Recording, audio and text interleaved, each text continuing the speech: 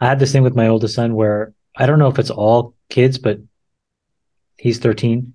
He doesn't know how to answer the phone, not to save his life. Huh? Huh? He picks up the phone. Huh? Hello? And so I said, listen, from now on, when you call me, I expect a certain way that you pick up the phone, and that's going to be practice for how you interact with anybody else, and vice versa as well. If I call you, you have to pick up the phone, and if you don't, I'm hanging up right away. So yesterday he calls me, and I'm like, Chamath speaking. It's like, hello, Chamath speaking. Right. Dad. Hi, hung up. He calls back, hello, Chamath speaking. Dad.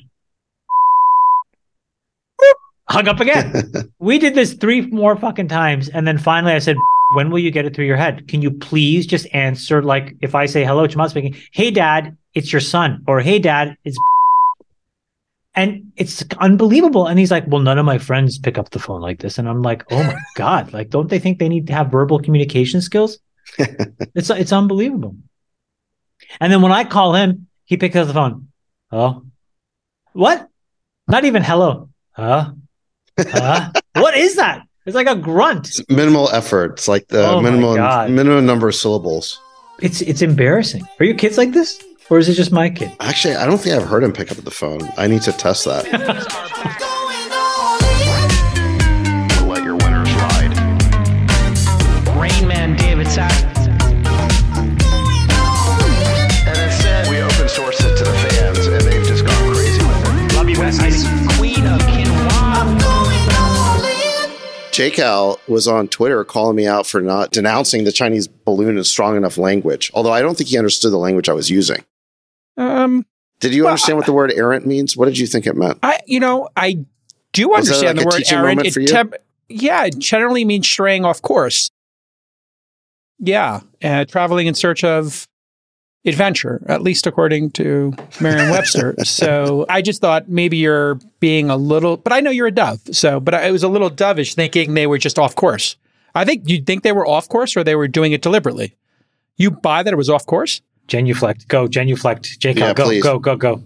So I knew JCal would have to join in this nationwide panic over this balloon. I have no panic over it. The word errant means... It had a Minolta camera attached to it.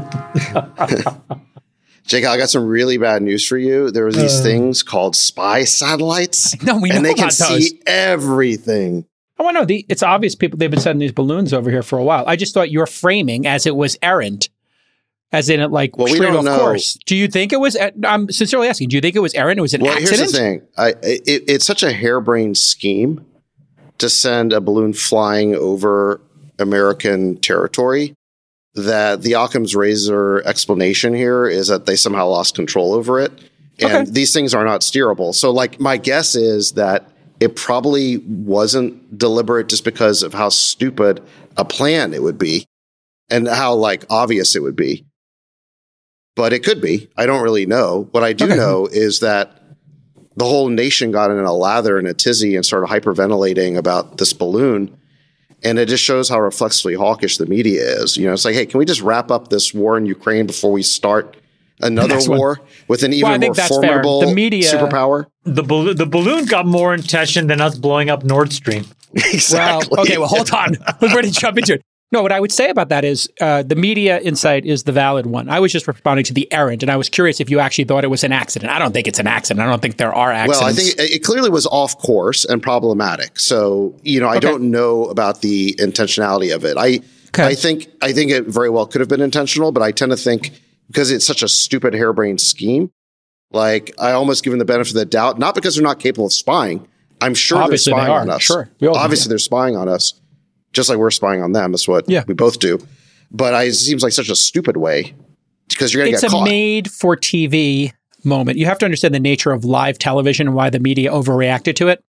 It's ongoing. So because it's not final, it's like a live event occurring, like when kids are trapped in a mine. Those are the best stories for CNN because you can keep updating people and people keep turning the TV on to check on the status. So this one was just made for CNN because obviously we're going to shoot the thing down And obviously, you can interpret into it if it's an accident or not, and it just gives them something to talk about on a slow news week. But it is interesting. I think your point that is interesting is the Nordstream story correct or not? Why is that not being covered? It's not being covered because it's not an ongoing story. So that just shows you... No, I don't think that's right. I think it's not being covered because the mainstream media already took a side on this. Oh, so even more cynical, yeah. Okay. Well, it's not just cynical. So when Nordstream got blown up, the administration came racing out with the line that the Russians did it, that this was self-sabotage. And by the way, the media repeated this endlessly. This was the media line. And it never really made sense to anyone who's paying attention because, first of all, this was an economically vital asset to Russia. Second, it was their main source of leverage over Europe, was their control over the gas supply.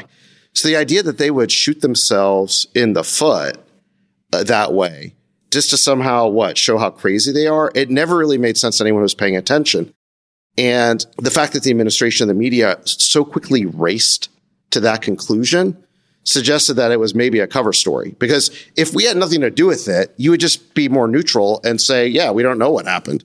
But they had to promote this line that, the Russians did it, which just never made any sense. And now Cy Hirsch has come out with this story, so it laying out in great detail how we did it. It's not just saying we did it. It's laying out who did it and how and the steps and all that kind of stuff. And just so you guys understand who this guy is, he's this legendary Pulitzer Prize winning journalist. He's 86 years old or something like that now. But he broke during Vietnam, he broke the story of the My Lai massacre, which the military denied until he proved it. He broke the story during the Iraq War of the Abu Ghraib prison abuses, which again, the military denied until it was undeniable. He's Pulitzer winning is all you really need to know. Yeah, and here he's a Pulitzer winning journalist. Basically another covert military action. And look, we don't know for sure whether it's true or not, but it looks pretty bad. Do you think that Europe knew? Do you think that the Europeans were told that the Americans were going to go and blow this thing up? If that's true. By the way, the administration has said clearly this is a false story. They said it was pure fiction. I think the specific quote was, this is pure fiction. The Ukraine would be the most likely person to do this. Capability. You got to look for means, motive, and opportunity. They don't have the opportunity to go down to the there story. And place a I don't think the Ukrainians have the capability to do an undersea mission like that.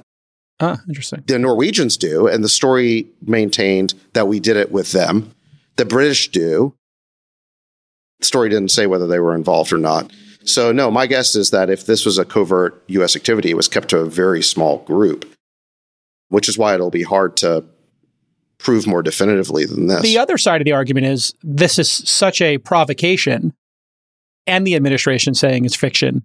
So what is your response to that, Sachs? Would the U.S. do something so provocative, or would they have somebody else do it? And would Norway do something so provocative? It seems like an extremely offensive technique as opposed to just backing the Ukraine to defend itself against Russia's invasion. Here's the thing. Before the invasion, Biden at a press conference said that if the Russians invade, Nord Stream would be no more.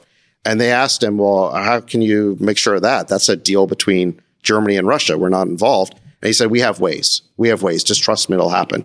Separately, Victoria Nuland, who's our Deputy Secretary of State, said something very similar about how we would stop Nord Stream if the Russians invaded. And then after Nord Stream got blown up, Blinken at a press conference said that this was a wonderful opportunity and was extolling all the benefits of this. And then Victoria Nuland at a congressional hearing said that I'm sure we're all very glad that it's a hunk of metal at the bottom of the sea, again, extolling all the benefits.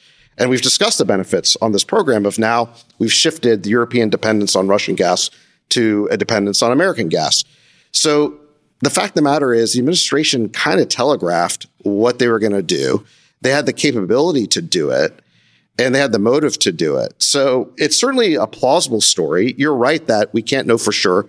It's a single source story. You don't believe the administration. It's a single source story that depends on the credibility of Cy Hirsch. But as it stands right now, whose story do I think makes more sense? Probably Cy Hirsch's. You believe Cy Hirsch over the spokesperson for the CIA who wrote, the claim is completely and utterly false, just to be clear. Well, these same people denied Abu Ghraib. They denied My Lai. You believe that. They deny everything. Okay. Yeah. They deny that NATO expansion anything to do with the breakout of this war? Yeah, I mean, this is one of these situations where we can't possibly know. Yeah, you make a good point, J. Cal, which is this, if true, and look, I'm not saying I don't know if it's... You're leaning towards believing it. I lean towards thinking it's more plausible than not. Okay. Because also, like, who else could have done it? And who had the motive, means, and opportunity? But you make a great point, which is if we did it, it's an incredibly provocative act. It's basically perpetrating an act of war against a country that has thousands of nuclear weapons.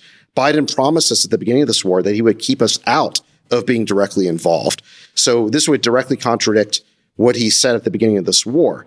So I think it's a very scary situation here. Yeah, no. And you've been if the US didn't do it, yeah. If the US didn't do it, like, why don't we find the real killer? Because I actually have this. I have the theory. Here's my theory. The CIA knew how to do it. Biden wants to do it. The Republicans want to do it. Obviously, the people who are the most pro stopping Nord Stream have been the Republicans. They've led this charge even more than the Democrats. So it's a bipartisan issue. Stop Nord Stream, bipartisan issue, hands down. I think the CIA probably knew how to do it. And just like we equipped the Ukraine to do it, we might have facilitated the Ukraine and a collaborator, UK, Norway, some freelancers. We have those freelance former Navy SEALs that operate. Perhaps the CIA just said to the Ukraine, here's a, black ops group.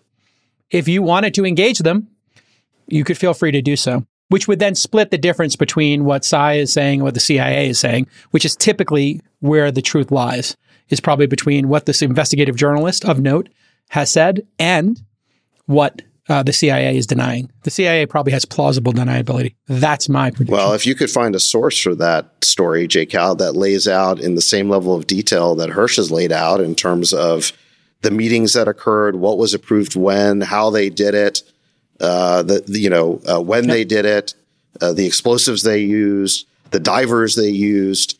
It goes into a fair amount of detail. Incredible detail. Yeah. You're laying out a theory. Down to what explosives, right? But you're trying to put what you just said, which is basically you inventing a story, on the same level as Hirsch's story. Yeah, theory. Yeah, I understand. But he actually has a lot of detail in his story. Yeah, he had umpteen sources. There was a lot of people that were willing to tell this story. No, I don't think that's actually the case. I don't think he has umpteen sources. And there's no, on the record, there was one main source. There was one main source, but who provided a ton of detail. I don't know exactly how much he was able to directly corroborate with other sources. I don't know that. The other thing I wonder, Sachs, is he, with this one source story, he has a collaboration with the New Yorker, and anybody would, if this was a really well-sourced and you could back it up kind of story, they would love to have the ratings for this story. This is a blockbuster story. Or as happens a long time, which we learned, was it through the Valerie Plame affair, which is that these major news publications will sometimes have a back channel back to the national security apparatus when they have something like this. And the message was, you can't hit print on this. Yeah, in which case, that's a possibility too. He goes and just self-publishes himself, which wasn't really even an option a few years ago. No. Yeah. So, this is the Rorschach test of Rorschach tests. You have the media, you got the CIA. It's fodder for a great movie. What I go back to, J. Cal, is I think you can lay out some theories about, let's say, the Poles did it, or maybe Ukrainians with the British or something. Yes, you could lay out those theories, but the media wasn't willing to entertain any of those theories when this news broke. What did they do? They blamed the Russians. And that story made no sense, but they said it so definitively. I'm looking for the source on that. I'm looking for, Nick, if you could pull up the source of the administration blaming the Russians. I just want to make sure we're accurate. Biden did it at a press conference. Yeah, I just want to make sure we actually have it was an act of sabotage by the Russians. Now, they didn't push it that hard. What was interesting is the Biden administration said it, but they didn't keep coming back to it. But the media really ran with it. And when people on both the left and the right, like people like Jeffrey Sachs on the left and Tucker Carlson on the right, basically started to question whether the U.S. could have done it. They were accused of being conspiracy theorists and, Putin stooges and all the rest of it. And now all of a sudden, here comes Seymour Hersh with a pretty detailed story lending credence to that point of view. Yeah. It just may indicate we don't know everything that's going on with this war. And I think the longer this goes on, the more dangerous it is. Freeberg, you have any thoughts on geopolitical issues and who might have blown up Nord Stream? What are your sources saying, Freeberg?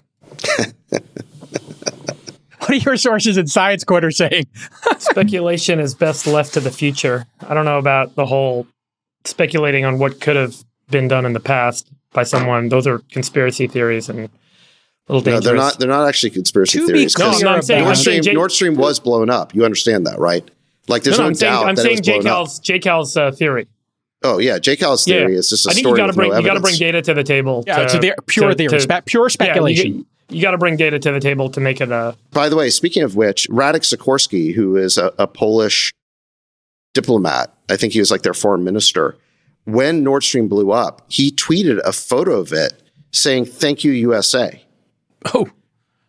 Which was one of the reasons why people thought that, okay, like, yeah, of course the US did it. You know, who has the capability to do it? Who has the motive to do it? Who said they were going to do it? And who benefits? Ukraine. Cui bono. Who benefits? Who was conducting NATO exercises in that region? Right.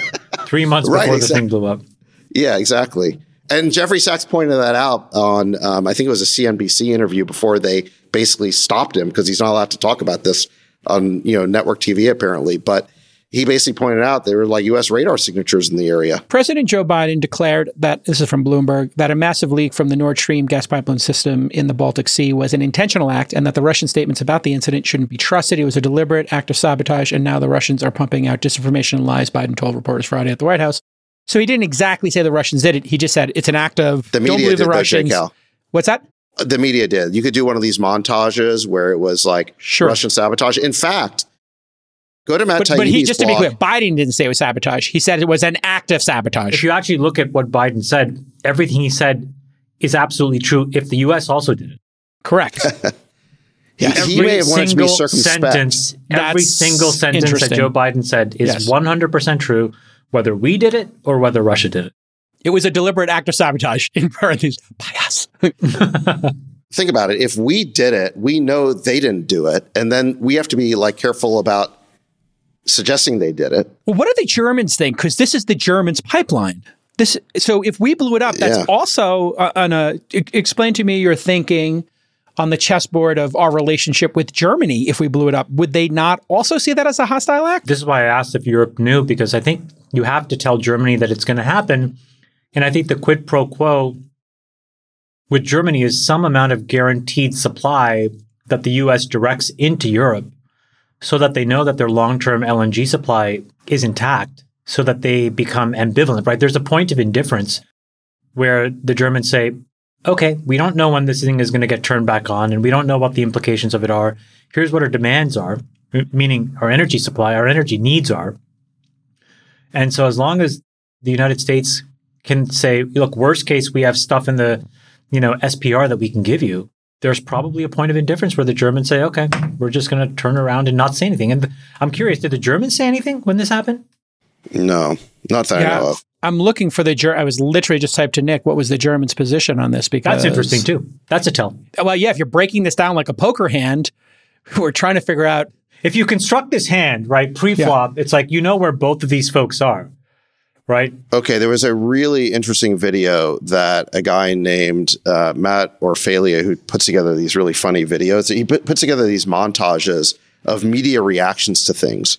And what he shows is that, you can have like 20 different media outlets and they all use the exact same words. And when he clips it together, you can see that they're reading from somebody's talking points and it's not really clear who. And basically, if you look at his video here on who blew up Nord Stream pipeline, you see that there was like a party line from the mainstream media on this stuff. On Nord Stream 2. We will bring an end to it. How will you do that? I promise you we'll be able to do it.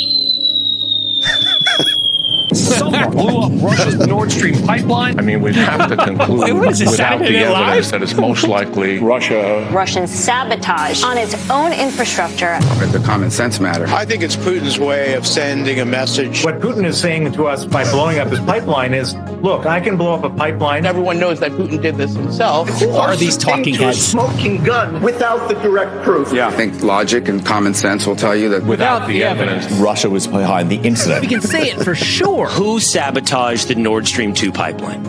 All right, enough. This is nonsense. Come on, that's hysterical. This is, it's these talking heads who have no firsthand experience, and they're more than willing to comment on this stuff. Hysterical. It's fantastic. It's fantastic. All his videos are like that, where he has one on the Hunter Biden laptop as well, where again, he's got like 20 different talking heads and media outlets, all portraying it in exactly the same language. And it just makes you realize that there's a narrative around for the things. Sunday morning shows, you hear the same narrative from each side. How does that actually get coordinated? Each side builds those bullet points, emails their, what do they call them? Surrogates. They email all the surrogates and say, just keep saying these things over and over again to codify. Yeah, it's a WhatsApp group.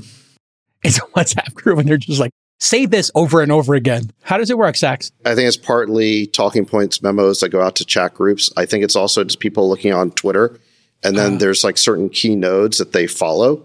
And they know, okay, this is the party line because such and such key person is saying it. And they take their cues. It's that mimetic effect that you guys always talk about. People copying each mimetic. Yeah, the mimetic. Yeah, the thing to understand is that all of the prestige outlets repeat the same party line and have the same perspective. Yeah.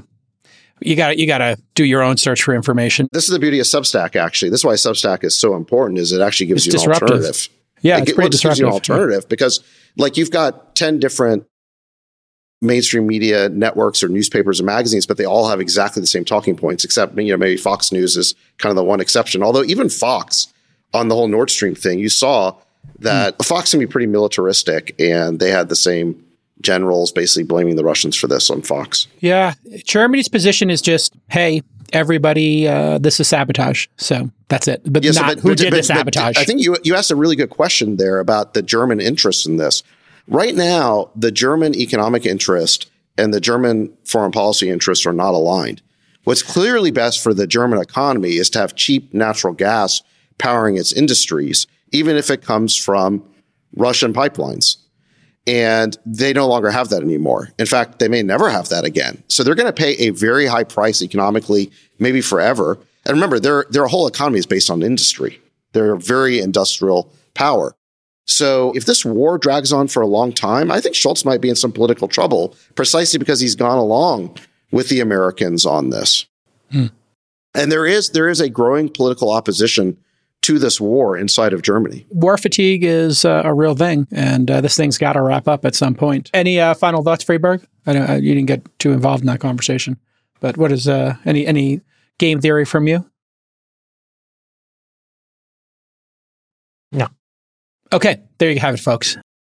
Sultan of Science checking in. What's the problem? You don't want to criticize the establishment? Voting me, Sachs? It's very personal with Sachs. You predicted. Why don't you have my position on this? Is it because I'm trying to understand because I don't think anyone has. I'm not pro-establishment. I think you know that. I think I'm just analytical around the fact that I think there's a strong orientation towards conflict, and I think there still is. I don't think that there's much of an incentive or a motivation to back down because this conflict creates a significant amount of debt owed back to the U.S. It creates a potential future asset stream. Creates a realignment of power. Everyone's looking externally as internal, economic conflict and wealth disparity issues arise, and economic growth is challenged, and inflation is soaring.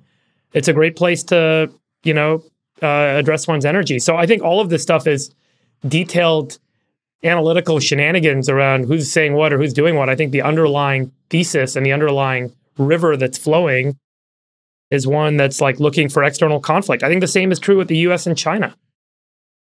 And you're talking about the military-industrial complex is going to benefit massively from this. The longer this drags out, the more the conflict in Taiwan heats up, the more we're going to invest in our military. We often talk about these things as if they're like top-down, like master plan driven. And as we all know, like they're more Ouija board driven. It's a bunch of guys that got their hand on the Ouija board and they're all just had a little too much caffeine. And in this case, I think it's just more about like everyone's a little anxious and the anxiety's leading to a desire for more conflict. We're not happy at home. If you're happy at home, you're not looking externally for conflict. That's true in nearly every developed nation on earth today.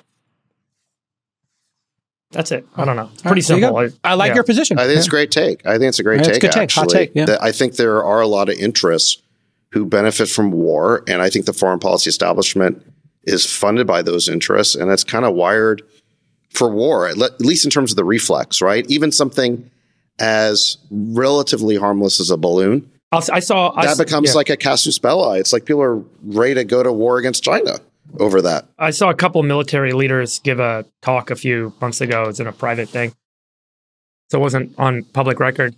With the establishment? No, I was at the establishment gathering where the establishment gets this is the Illuminati? Did you genuflect twice going in? Because that's the tradition. You do one genuflect on each knee, then they give you the Bank of Capital with the Illuminati logo on the side for your fund. Lapel.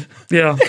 What was striking to me in this particular thing where these guys were being interviewed on stage at like a dinner thing, and they were so oriented around their next steps in escalation. And I think it speaks to the point, Sachs. Like, none of them were thinking about, like, where are we at today? How do we de-escalate? When is this going to get... There was no conversation at all from anyone about resolution or de-escalation. With every single one of them, it was all about, like, my orientation for getting bigger, going deeper, going harder, going stronger, making this thing bigger. And I think that was really scary to me because I didn't hear anyone having a conversation around, like, should we even consider whether or not this doesn't get bigger? Everyone was thinking assumptively it was going to get bigger. I like the Ouija board. You have to follow the financial incentives. When the last time we looked at this, right? Leon Panetta and all these other guys who were screaming for war, they were getting paid by the military-industrial complex. I remember when Lloyd Austin was nominated as defense secretary, he had some conflict issues because he was just on the board of Northrop Grumman or one of these big military-industrial companies.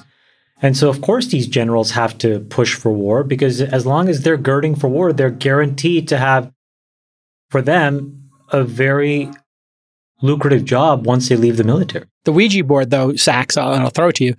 Maybe you can keep this metaphor going. The media's got their hands on it. They want ratings. You have the energy industrial complex in this German conflict who seeks to benefit massively if people invest in renewables, or you find other, oil, off Norway. Norway's oil is one of the largest reserves that's untapped. So you have this Ouija board, media, energy, and the military-industrial complex all moving it at once. Maybe you can speak to that analogy. And everyone wants to move it to the side of the Ouija board that says escalate. There are very few people that have the energy to move it to the other side that says de-escalate. It's not profitable. De-escalation means less energy, less investment. So yeah, you're going to go escalate. You know who warned us about the military-industrial complex? Yes. Dwight D. Eisenhower, Supreme Allied Commander in World War II, wins the war, patriot, war hero, top general, becomes president, Republican president, and his departing address warns us that, yes, we need a defense industry, but they become a vested interest in favor of foreign interventions in war. And where's who's on the other side of it? Where's the interest on the other side of it? I can tell you this. The American people don't want to be in a war with Russia. I don't even think most of the American people want to send $100 billion over there. They want to send $100 billion to their cities to fix crime and all the other problems. Yeah. Homelessness, everything. Yeah. If you've never seen that farewell address from 1961, it is well worth watching. You can find it on YouTube. Just search for military industrial complex Eisenhower. And this is a person who was part of the military industrial complex saying, watch out for this. It was a very prescient warning. He spoke. Yes. He was in the machine. He helped build the machine. Welcome to the All In Podcast. With us again, David the Dove Sachs, Chamath Palihapitiya, and the Sultan of Science, who is on his podcast tour. My God, so many podcasts you're doing. The Sultan of Science is in hot demand. What are all these podcasts you're doing, Freeberg? All these science podcasts pulling you in. I did a podcast with Brian Keating last week, who was really kind enough to reach out. He's had some awesome guests. He's a cosmologist at UCSD, professor down there. And we were supposed to record that day. And then we canceled, I think, last minute, right? Yeah. So I was only supposed to be on with him for an hour, and I'm like, oh, well, my next thing just got freed up. So ended up doing like 3 hours. It was I was like exhausted that day, so I look really hungover on the video and probably par for the course. Stumble a lot, yeah. But no Lex Friedman for you. So Chamath and I have done Lex Friedman, but you have not. Has he invited you yet, Lex? Has Lex invited you? No, he's not. Where's my invitation? I don't know what's going on here. Collect all four, Lex. What are you doing? All right, no Davos and no Lex Friedman. Well, yeah, what's going on? Am I too anti-establishment? What's going on? No, I'm too anti-establishment, Sachs. That's, you've mischaracterized me. Nobody's inviting this quartet to anything. Full stop. We're not doing All In live from Davos. It's not happening, folks. Sorry, they don't want that heat. I agree. I'm with Groucho Marx. I don't want to be part of any club that would have me as a member. Absolutely. I don't want to go and to they also don't want you there anyway, so it works out for everybody. It does fill me with like a rage where I actually might agree to doing the All In Summit again. Ooh, hey, nice. Ooh. By the way, proposal coming your way this weekend. If you want to really, really, really thumb your nose at the establishment. Yes, let's do it. Set it during the exact same dates and times as an establishment conference. Oh, the alt Davos? And then invite all the best guests so that they come to ours. Just a suggestion. Force them to choose all TED. TED's you know not relevant now. Vanity Fair does their new establishment conference? You could call it the anti-establishment. Oh, that could be a tagline. Let's come up with a tagline that just tweaks everybody. And then we invite a list. We should create the anti-list. You know, they have their like establishment list. We should have the anti-list. That's a good point. Yeah. I like the anti-establishment. Start with them. I have a great Vanity Fair establishment thing story. Oh, good. I snuck on that list. They put me on that list a decade ago. Ooh, let's pull it. Let me find a link. Go on. Keep talking. And the most incredible thing about it is that when you go to the event, which was kind of a cool event, we all had photos taken by Annie Leibovitz. Oh. And I have a montage of some of the people that took photos that day.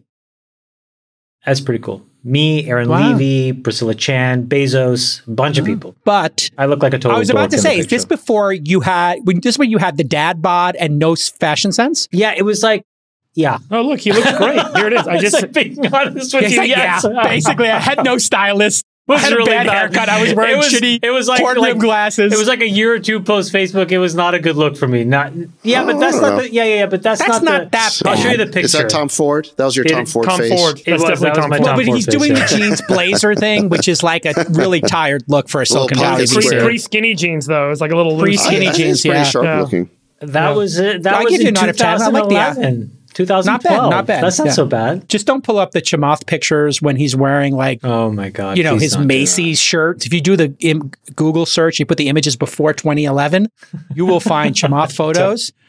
Dude, at Facebook, I wore the same thing every day for 5 years. It was brutal. oh my God. What is... That's also Tom Ford. We got to break this down. Yeah. See, this is when the sweater game was not tight. This is like sweater 1.0 game. I didn't know what I was doing back then. Stop. Take these pictures off, please. Look, and he's also got the watch subtly peeking out. This is back when he was like, I got a Rolex. Ooh. That's a Patek. Right. But anyways, yeah. Whatever. This is when the watches were only 5 figures. Out of 0. I don't know if that watch got to 6 figures. Or two. But yeah, same story. Same, Jake Al. Same. All right, well, listen. I got an Apple Watch and I'm going to upgrade. Oh, geez. Oh, that's the dad bod. There's the dad bod. Yeah. There's the dad vibes. Wow. That must have been from, Mayfield? 13, 14 years ago. Wow. God, you had no style. I really didn't. It was rough. I really did. Rough. I mean, don't pull up pictures of me. I was fat. Yeah. Pictures of me eating egg sandwiches all over the internet. Oh, yeah, chubby Jake Al. Oh man, look at that face. There he is. Ooh, that's plus 20 pounds. Oy. Let's keep this going. Search wars. Microsoft versus Google. Okay, it's been a rough couple of days for Google. We've all seen it. Google and Microsoft both did live demos of their new generative AI, yada, yada, yada. You guys all know about ChatGPT. But now Bing is integrating it into their search engine, getting there before Google. And Microsoft CEO Satya Nadella, he is going ham. He looks great. He's fit. He's wearing a tight t-shirt. And he is saying he's going to make Google dance. Dance, Google, dance. He is getting up in their business. And listen, he is in a distant second place, so it makes sense.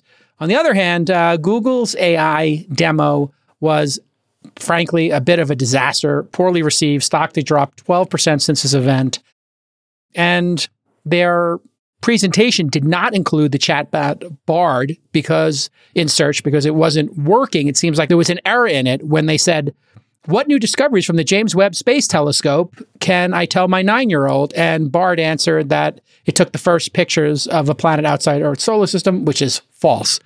Which, of course, we all know about ChatGPT. It's only right half the time, and it's a little woke on the margins. So, anyway, there was a screenshot circulating today, which is probably false, but it says the following. Me and a bunch of coworkers were just laid off from Google for our AI demo going wrong. It was a team of 168 people who prepared the slides for the demo. All of us are out of jobs. I can't imagine that's real. But if it was, that would be a hardcore moment for Google to fire a bunch of people for screwing it up. Listen, you worked in the belly of the beast, Freeberg. What are your thoughts on Bing poking the tiger and telling Google, dance, Sundar, dance? What's interesting is Google's had like an incredible AI competency, particularly since they bought DeepMind. And it's been predominantly oriented towards kind of, internal problems. They demonstrated last year that their AI improved data center energy efficiency by 40%. They've used it for ad optimization, ad copy optimization, the YouTube follow video algorithm. So what video is suggested to you as your next video to watch, which massively increased YouTube hours watched per user, which massively increased YouTube revenue. What's the right time and place to insert videos in YouTube or insert ads in YouTube videos. So, autofill in Gmail and Docs. So much of this competency has been oriented specifically to avoid this primary disruption in search.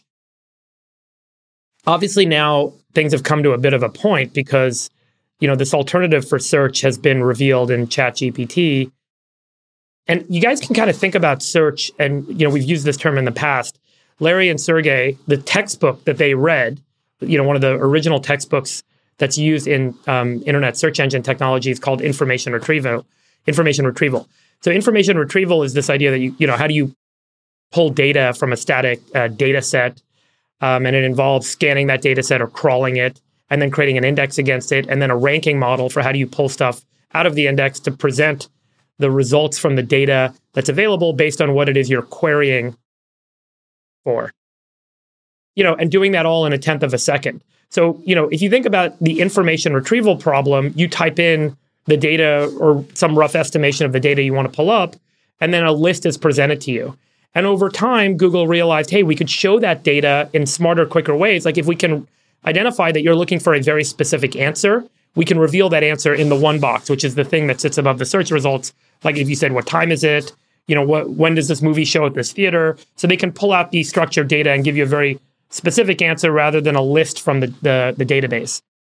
And then over time, there were other kind of modalities for displaying data that it turns out were even better than the list, like maps or shopping, where you can kind of see a matrix of results, or YouTube, where you can see a longer form version of content. And so these different kind of information retrieval media were presented to you, and it really kind of changed the game and created much better user satisfaction in terms of getting what they were looking for. The challenge with this new modality is it's not really fully encompassing. So if you can kind of think about the human-computer interaction problem, you want to see flight times and airlines and the price of flights in a matrix. You don't necessarily want a text stream written to you to give you the answer that you're looking for, or you want to see a visual display of shopping results, or you do want to see a bunch of different people's commentary because you're looking for different points of view on a topic rather than just get an answer. But there are certainly a bunch of answer solutions for which ChatGPT type, natural language responsiveness becomes a fantastic and better mode to present answers to you than the matrix or the list or the ranking and so on. Now, the one thing that I think is worth noting, I did a back of the envelope analysis on the cost of doing this compared to ChatGPT. So Google makes about $3 per click. You can back into what their revenue per search is a bunch of different ways. One way is $3 per click, about a 3% click-through rate on ads. Some people estimate, this is about right, about 5 cents to 10 cents revenue per search done on Google, or anywhere from 1 cent to 10 cents, let's Even say. if they don't click the ads, because 1 out of 100 people click an ad, and that's where the money comes from. So let's just call it 5 cents, right? And you can assume a roughly 50% margin on that search, which means a 50% COGS, or cost of goods, or a cost to run that search and present those ads. So, right now, Google search costs them about, call it 2.5 cents per search to present the results. A recent estimate on running the GPT-3 model for ChatGPT is that each result takes about 30 cents of compute. So it's about an order of magnitude higher cost to run that search result than it is to do it through a traditional search query. Today. That's right. And so that's the point. Like, it has to come down by about an order of magnitude. Now, this then becomes a very deep technical discussion that I'm certainly not the expert, but there are a lot of great experts and there's great blogs and Substacks on this, on what's it going to take to get there, to get a 10x reduction in cost on running these models. And there's a lot related to kind of optimization on how you run them on a compute platform, the type of compute hardware that's being used, all the way down to the chips that are being used. So there's still quite a lot of work to go before this becomes truly economically competitive with Google. And that really matters, because if you get to the scale of Google, you're talking about spending $8 to $20 billion a quarter just to run search results and display them.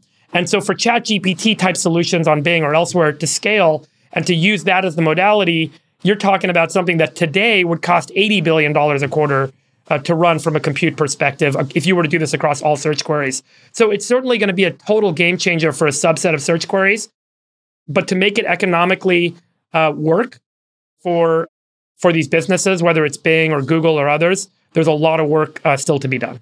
The great part about this, Chamath, is that Bing gave $10 billion to our friend Sam and ChatGPT to invest in Azure, which now has the infrastructure and will be providing the ChatGPT infrastructure to startups or corporations, big companies and small alike. So that $10 billion should do enough to grind it down between software optimization, data optimization, chip optimization, and cloud optimization. Yes, you would think so, or no? The ability to run this at scale is going to happen because we're getting better and better at creating silicon that specializes in doing things in a massively parallelized way. And the cost of energy at the same time is getting cheaper and cheaper along with it. When you multiply these two things together, the effect of it is that you'll be able to run these models. The same output today will cost 1/10, as long as you ride the energy and compute curve for the next few years. So that's just going to naturally happen. I have two interesting takeaways. And one is maybe a little bit of a sidebar. So the sidebar is, if you guys were sitting on top of something that you thought was as foundational as Google search back in 1999, would you have sold 49% of it for $10 billion? Hard no. I think the answer is no. Not in an environment where you have unlimited ability to raise capital. This is something that we've said before, which is that ChatGPT is an incredibly important innovation, but it's an element of a platform who will get quickly commoditized because everybody will compete over time. And so I think what Microsoft is doing is the natural thing for somebody on the outside looking in at an entity that has 93% share of a very valuable category, which is, how can I scorch the earth? And so Microsoft effectively, for $10 billion, bought almost 50% of a tool, and now will make that tool as pervasive as possible so that consumer expectations are such that Google is forced to decay the quality of their business model in order to compete. So that, as Friedberg said, you have to invest in all kinds of compute resources that today are still somewhat expensive. And that will flow into the P&L. And what you will see is that the business quality degrades. And this is why when Google did the demo of Bard, the first thing that happened was a stock went off 500 basis points. They lopped off $100 billion of the market cap, mostly in reaction to, oh my God, this is not good for the long-term business. Explain why it's not good for the long-term business on a mechanical basis. When you get an answer, you don't have to click the links? No, right now, if you look at Google's business, they have the best business model ever invented on earth ever for a for-profit company. It just rains money. This is a business that this year will do almost $100 billion of free cash flow. It's a business that has to find ways, and we kind of joke, but they have to find ways to spend money. Otherwise, they'd be showing probably 50 or 60% EBITDA margins, and people would wonder, hey, wait a minute, you can't let something like this go unattended. So they try to do a lot more things to make that core treasure look not as incredible as it is. They have $120 billion of cash. This is a business that's just an absolute juggernaut, and they have 10 times as many employees as they need to run the core business. I don't know what that is, but my point is that it's an incredible business. So that business will get worse if Microsoft takes a few hundred basis points of share, if Meta takes a few hundred basis points of share, if Tencent does, if a few startups do. Quora, by the way, launched something called Poe, which I was experimenting and playing around with last weekend. If you add it all up, what Satya said is true, which is even if all we do collectively as an industry is take 500 or 600 basis points of share away from Google, it doesn't create that much incremental cost for us, but it does create enormous headwinds and pressure for Google with respect to how they're valued and how they will have to get revalued. And that's what happened. So the last thing I'll say is the question that I've been thinking about is what does Sundar do? Right? So what's the countermeasure? Yes, this is what I was going to get to. I think the countermeasure here, if I was him, is to go to the board and say, guys, we're going to double TAC. Right? So TAC is the traffic acquisition cost that Google pays their publishers. It is effectively their way of guaranteeing an exclusivity on search traffic. So for example, if you guys have an iPhone, it's Google Search. That's the default search in the iPhone. Google pays Apple. This year, this renegotiation for that deal could mean that Apple gets paid $25 billion for giving away that right to Google. So Google does all these kinds of deals. Last year, they spent, I think, $45 billion or so. So about 21%. In a way, when you think about that, Chamath, Google basically paid Apple, which was working on search technology. They were working on a search solution. They paid them to stay out of the business. And they're paying everybody. So I think the question for Google is the following. If you think you're going to lose share, and let's say you go to 75% share, would you rather go there and actually still maintain your core stranglehold on search? Or do you actually want 75% share where now all of these other competitors have been seeded? Well, you can decay business model quality and still remain exclusive if you just double the TAC. And what you do is you put all these other guys on their heels because as we talked about, if you're paying publishers 2 times more than what anybody else is paying them, you'll be able to get publishers to say, hey, you know what? Don't let those AI agents crawl your website because I'm paying you all this money. Remember that, right? So do not crawl in robots.txt equivalent for these AI agents. And I think that that'll put Microsoft and all these other folks on their heels. And then as you have to figure out all this derivative work stuff, all these lawsuits, Google will look pristine because they can say, I'm paying these guys double because I acknowledge that this is a core part of the service. So that's the game theory I think that has to get figured out. But if I was Sundar, I'd double the TAC.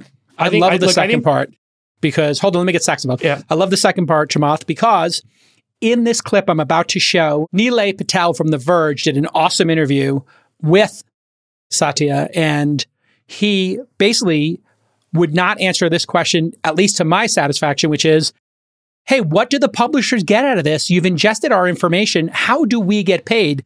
Watch this clip. It's very telling. In the answer or even in the chat session. But if I ask the new Bing, what are the 10 best gaming TVs? And it just makes me a list.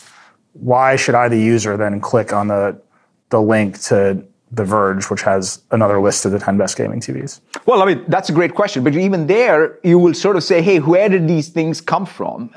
And would you want to go dig in? Like that, even search today has that. Like we have answers. They may not be as high quality answers. They just are getting better. So I don't think of this as a complete departure from what is expected of a search engine today, which is supposed to really respond to your query, while giving them the links that they can then click on, like ads, and search works that way.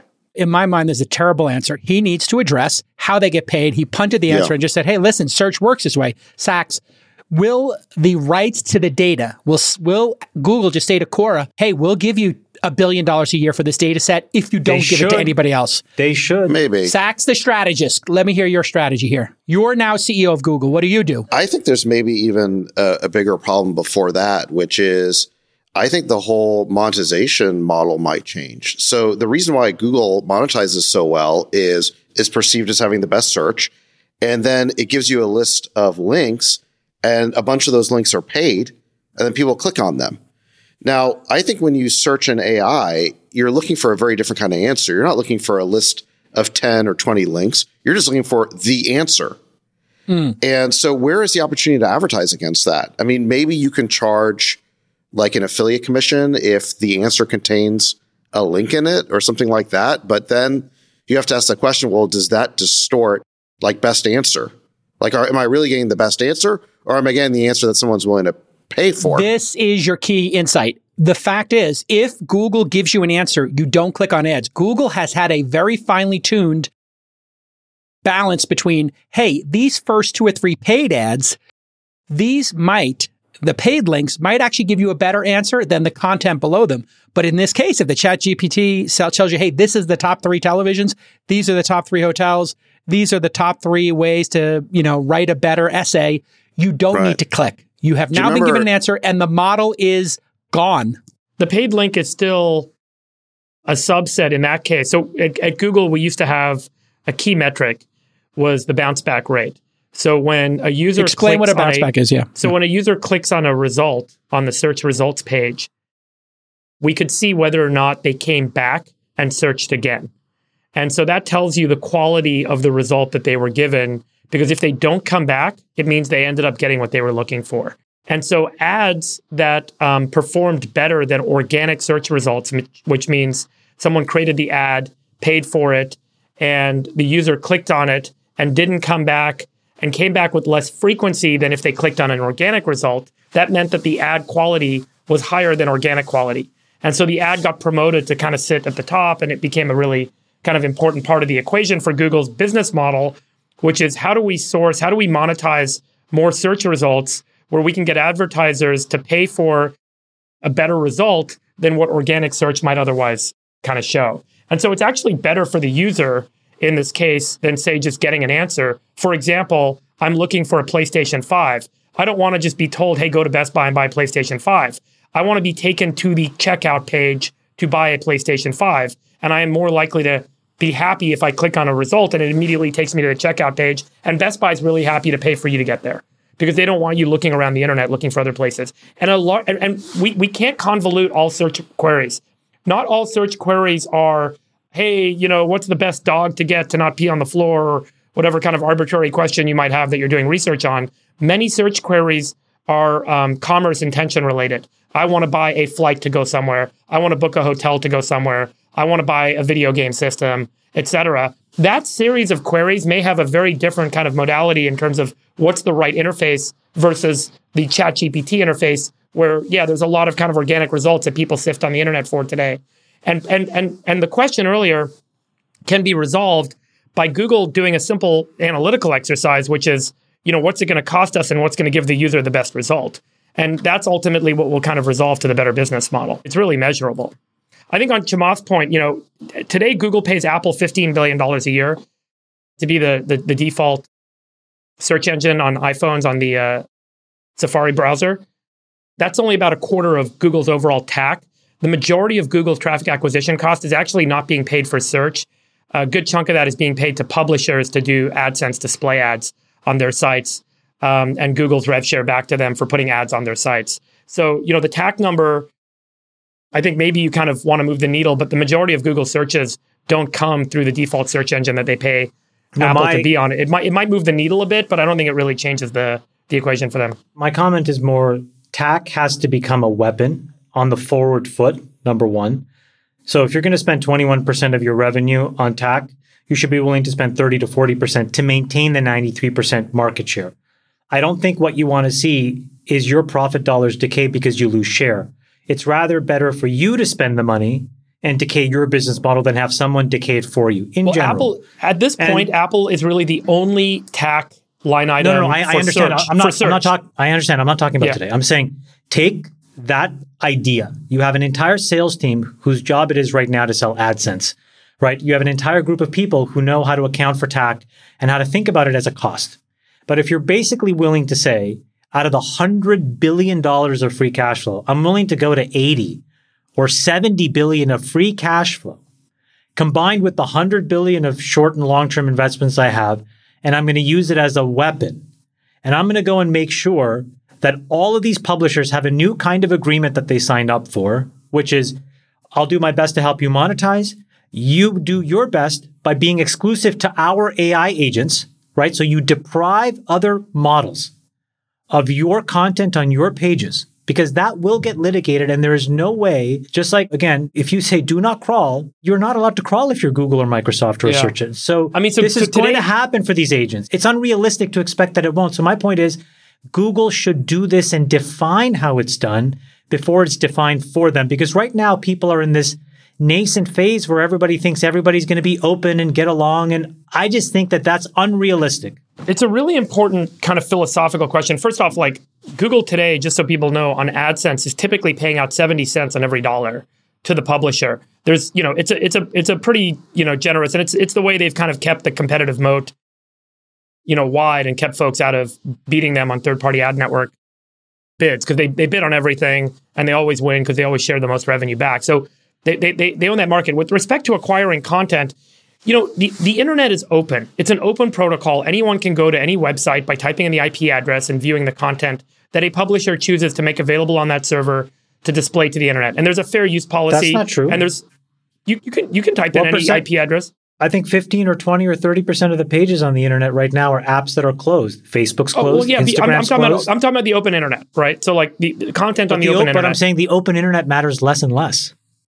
Yeah, I don't know. I mean, look, you're right. Maybe there's the enhancement of the models. But my point being that if the internet is open and you and I spent a billion lifetimes reading the whole internet and getting smart, and then we were the chatbot, and someone came and asked us a question and we could kind of answer their question because we've now read the whole internet, do I owe licensing royalty revenues to the knowledge that I gained and then the synthesis that I did, which ultimately meant excluding some things, including some things, combining certain things? And the problem with these LLMs, these large language models, is that you end up with 100 million, a billion plus parameters that are in these models that are really impossible to deconvolute. You don't know, we don't really understand deeply how the neural network is, the model is defined and run based on the data that it is constantly kind of aggregating and learning from. And so to go in and say, hey, it learned a little more from this website and a little less from that website I'm not saying is a practical impossibility. I'm saying when you look at transformer architecture today, every LLM that you write on the same corpus of underlying data for training will get to the same answer. So my point is today, if you're a company, the most important thing that you can do, especially if you have a $1 trillion plus market cap that could get competed away, is to figure out how to defend it. And so all I'm saying is from the perspective of a shareholder of Google, and also from the perspective if I was a board of director or a senior executive or the CEO, this should be the number one thing that I'm thinking about. And my framing of how to answer that question is build a competitive moat around two things. One is at the end, which is how much money and what kind of relationship do I have with my customers, including the publishers, and can I give them more so that number two is I can affect who they decide to contribute their content to. So you're right. Let's assume that there are 5 of these infinite libraries in the world. You mean non-public content? How important, and also public, how important is it if Quora says, you know what, guys, I've done a deal where my billions of page views and all of that really rich content, Quora has incredible content, Google's paying me $2 billion a year, and so I've decided to only let Google's AI agents crawl it. And so maybe when there are questions that Quora is already doing a phenomenal job of answering, I think it does make a difference that Google now has access to Quora's content and others don't. Right. For a hot minute, they did have access to the Twitter firehose, and that was the premise, was we could get this corpus of data that we can have in a very limited, restricted way. They paid Twitter a lot of money. I don't think that those deals exist anymore. Twitter, I mean, you guys might know better than I do, but I don't think they exist anymore. Here's where, Chamath, I think you're right. And maybe, Dave, I think you're being too forgiven. These models know where they got the data. And they can easily cite the sources. And they can easily pay for it. And if you want to see an example of this, go ahead. You're absolutely right. The video in the Wall Street Journal where Satya was interviewed showed a demo. And you're exactly right. They actually showed, Jason, in the search results, yes, the 5 or 6 sources. But it made no sense because it's like, how do you know that those are the 5 most cited places that resulted in this? By PageRank technology or the authority of the website or the author. But let's pause for a second here. There is a company called Neeva.com. I'm not an investor. None of us are. It's a former Googler. They have 78 employees, I think, according to LinkedIn. I just typed in, what are the best flat panel TVs? Here's the result. And as you see, sentence by sentence, as it rewrites another person's content, it links with a citation, just like the Wikipedia does. And when you scroll to the bottom of it, it tells you, hey, this is from Rolling Stone, this is from Best Buy, this is from Ratings. And if that answer is good for you and you trust those sources, those people should get a commission. Every time there's 1,000 searches and you come up, you should get $1 every time your data was used. And if not, these sites should sue the daylights out of Google. And for Google to say they can't do it is hogwash. Why isn't it fair use? Can attribute it. Why isn't it fair use? It's not fair use because in fair use, you have the ability to create derivative works on future platforms, and you are taking this person, the original content owner's ability to exploit that, and you are co-opting it, and you're doing it at scale, and that is against fair use. You're not allowed to interfere with my ability to make future products, David. You know this as an attorney. The problem with that idea... I'm not an IP lawyer, sorry. All right, well, I play one on TV and this podcast. The problem with that idea, just from a product perspective for a second, is that if you limit how they can tokenize to just being all entire sentences, the product will not be that good. Like the whole idea of these LLMs is that you're running, so many iterations to literally figure out what is the next most best word that comes after this other word. And if you're all of a sudden stuck with blocks of sentences as inputs that can't be violated because of copyright, the product will not be as good. I don't think it'll be as useful. Correct. These are also not deterministic models, and they're not deterministic outputs, meaning that it's not a discrete and specific answer that's going to be repeated every time the model is run. These are statistical models. So they infer what the right answer could or should be based on a corpus of data and a synthesis of that data to generate a response to a query. That inference is going to be, assigned some probability score. And so the model will resolve to something that it thinks is high probability, but it could also kind of say, hey, there's a chance that this is the better answer, this is the better answer, and so on. And so when you have, like you have in the internet, competing data, competing points of view, competing opinions, the model is synthesizing all these different opinions and doing what Google search engine historically has done well, which is trying to rank them and figure out which ones are better than others. And that's a very dynamic process. And so if as part of that ingest process, one is using some openly readable data set, that doesn't necessarily mean that data set is improving the quality of the output or is necessarily the answer from the output. Correct. Let me just give everybody a quick 4-factor education on fair use. And here it is from Google's actual website, because they deal with this all the time. And when you look at the nature and purpose and character of the work, including whether such use is not profit or educational purposes. So that first test of fair use is, hey, if you're using it educationally and you want to make a video that is criticism of Star Wars prequels or how to shoot a shot like this Quentin Tarantino, if it's educational, it's fine. And courts typically focus, I'm reading here from Google, on whether the use is transformative. That is, whether it adds new expression or meaning to the original or whether it merely copies the original. It's very obvious that this is not transformative. They're just rewriting it. The nature of the copyright seems pretty transformative to me. I don't think so. What are you talking not at about? all. They're coming out with entirely new content. They're just rewriting it. They're not actually adding anything to it. Transformative if a human would did it, it'd be fine. If a human does it, it's not. If a human rewrites something, come on, Jake Al, it's pretty cool. Listen, Jake Al, I think the rights issue. I think the rights issue is just like the cost issue, which is a problem today, maybe, but it's going to get sorted out. But here, let me finish. New technology waves that are this powerful don't get stymied by either chip costs or legal rights issues. They do by legal rights. You're 100% wrong. YouTube got stopped dead in their tracks, and the only way YouTube and Napster got stopped dead in their tracks, I predict this is going to get stopped dead in its tracks with YouTube-level near-death experience lawsuits. Piracy. This is different. And Google was enabled piracy, and then they had to build tools to fight against it. I deeply disagree with Jake Al. I deeply disagree with you. I disagree with both you guys. You guys both think that cost is going to stand in the way. Let me read you number 4. Nothing's going to stand in the way of the AI. No, it's going to stay standing in the way. The AI wants to happen. Big companies using AI the AI is already happening. AI is happening. Let's move the conversation forward. I want to tell you my AI experience. I would like to make my point. We don't need your amateur lawyer opinions. I am going to give my point. I don't give a shit if you want it or not. The effect of the use upon... Are you going to bill us $500 an hour for pretending to be a lawyer on he's TV? The effect of the use. Let's look at this. I've heard this point of view before from you. Yeah. Here it is. Okay, take it easy, Mr. Sub. Better call Jake Al. This is the third time you've done this. The effect, listen to this, the effect of the use upon the potential market for or value of the copyright work. uses that harm the copyright. Listen to this, very important. When the AI takes over the world, like Skynet, Jake Al's going to be like, I thought we'd stop this with rights. Listen to this. AI is not going to be stopped, but companies using AI to steal content will be. With rights. The effective uses that harm the original copyright owner's ability to profit from his or her original work by serving as a replacement for demand for that work are less likely to be fair uses. Desist AI. This is the one. Okay, great. Okay. You made your point. You made your point, and you may be right. I'm sorry. Do we need to get to Marjorie Taylor Greene for you to have a good show? Sure. No. Let's queue up Marjorie Taylor Greene. No, hold on. How much did you raise for her? I have something. I have another aspect of the AI thing I want to talk about besides just this like interminable rights issue that you're going on and on about. All right, better call J. Call. Go. So I had an interesting, AI experience this week, and I think we're all going to start having these stories. Oh, you use the AI to make a script of how to talk to your kids? No, every week there'll be some new use case that you see that you're kind of blown away by.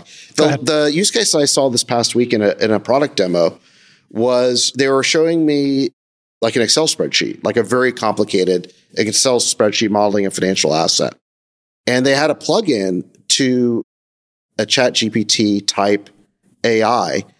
And so they just asked it, they typed in, what does this spreadsheet do? And it spit out like a 1-paragraph explanation of what the spreadsheet did. And it was really good. I mean, because me just eyeballing the spreadsheet, I could not have figured out like instantly what that thing did. It would have taken me like a while to figure it out. It told me, here are the key inputs, here are the key outputs.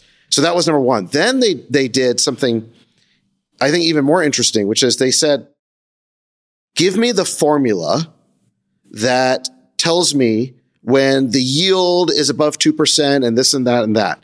And the chat GPT spat out a formula that was like perfect Excel logic.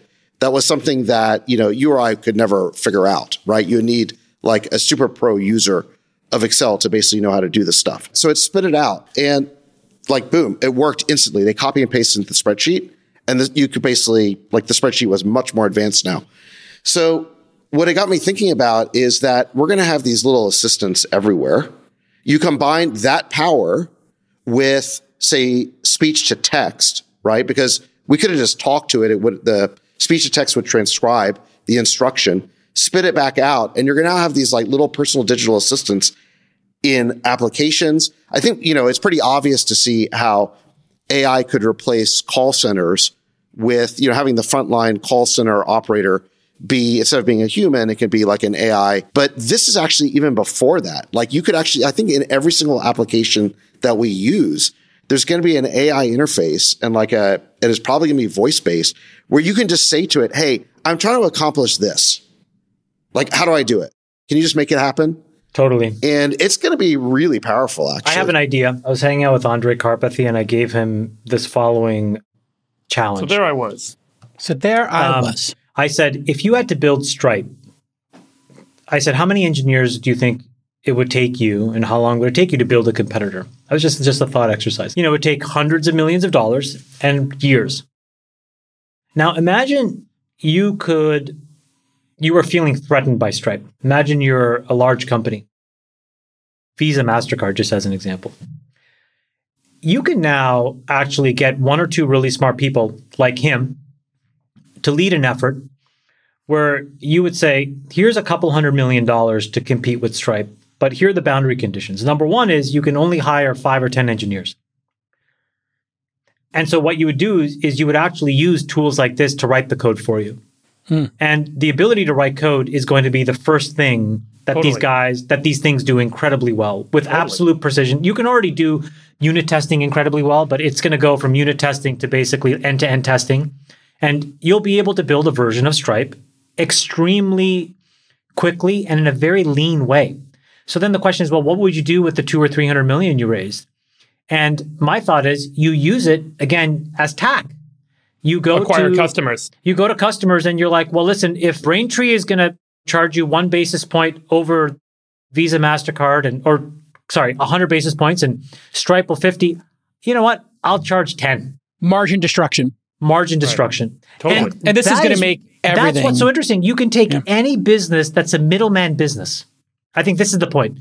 Any middleman business right now that doesn't have its own competitive moat can be competed against Because now you can take all of those input costs that go into human capital, you can defer that, have a much smaller human capital pool, and push all of that extra money into traffic acquisition and subsidization. This goes to the movement in Silicon Valley of being more efficient. This is going to lead to that efficiency. The net benefit of all of this is economic productivity, because the end customer that's using that tool that you just mentioned, they now have a lower cost to run their business, and their total net profits go up.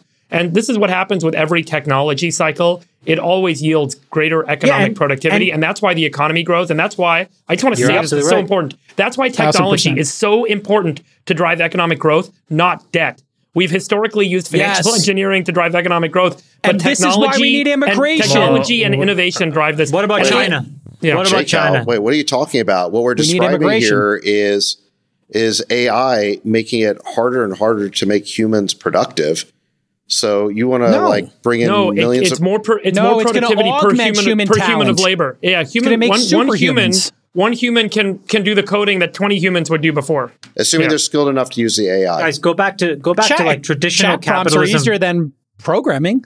Go back to traditional capitalism for a second. So go back, because the Stripe example is another good one. So if you have this business model, right, how does the ecosystem get efficient, right? How do we create more opportunity, to use Friedberg's language? Well, the only way that it really happens, how does costs go down, is that certain entities become big enough that they can drive the prices down, right?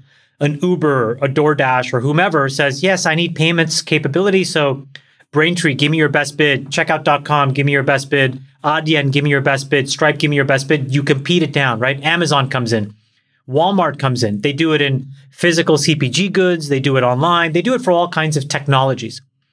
But you've never had an internal form that can create hyper efficiency and basically create customer value like this thing can, because this thing can allow Let me show you an example. Jillion 10-person companies to get created that can do the work of 10,000 people. That's so cool. Hold on. Let me show you two things. These are two aha moments I had this week. This first one is called Galileo AI. It was just a tweet. You describe the design of an app. And here they say an onboarding screen of a dog walking app. Incredible. And you type that in and it gives you a welcome screen. That's like a 7 out of 10. Then it says, oh, a way for people to change their name, phone number, and password. You know, that classic screen on any app. I need to change my thing. Boom, it gives you that. Well, then at the same time that people are making text to UX, user interface, beautiful here, this stuff will get dumped into Figma. But then there's GitHub Copilot, which if you haven't seen, we all know it here. This is allowing you GitHub, and GitHub Copilot, GitHub is bought by Microsoft, another one of Satya Nadella's incredible acquisitions. This guy's like the new Zuckerberg. I mean, what an incredible person to come after Ballmer, who's just so effective at what he's doing. As you're writing your code, it fills in your code. It knows what you're writing, just like in an email. And it's a smaller subset of information than email. Email, you could write anything. You could be, talking to a lover or a business person, whatever. Here, when you're doing programming, it's a much finer data set.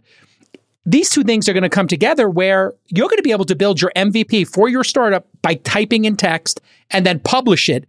You're not going to need a developer for your startup. That is transformative in the world. Let me ask you guys a question.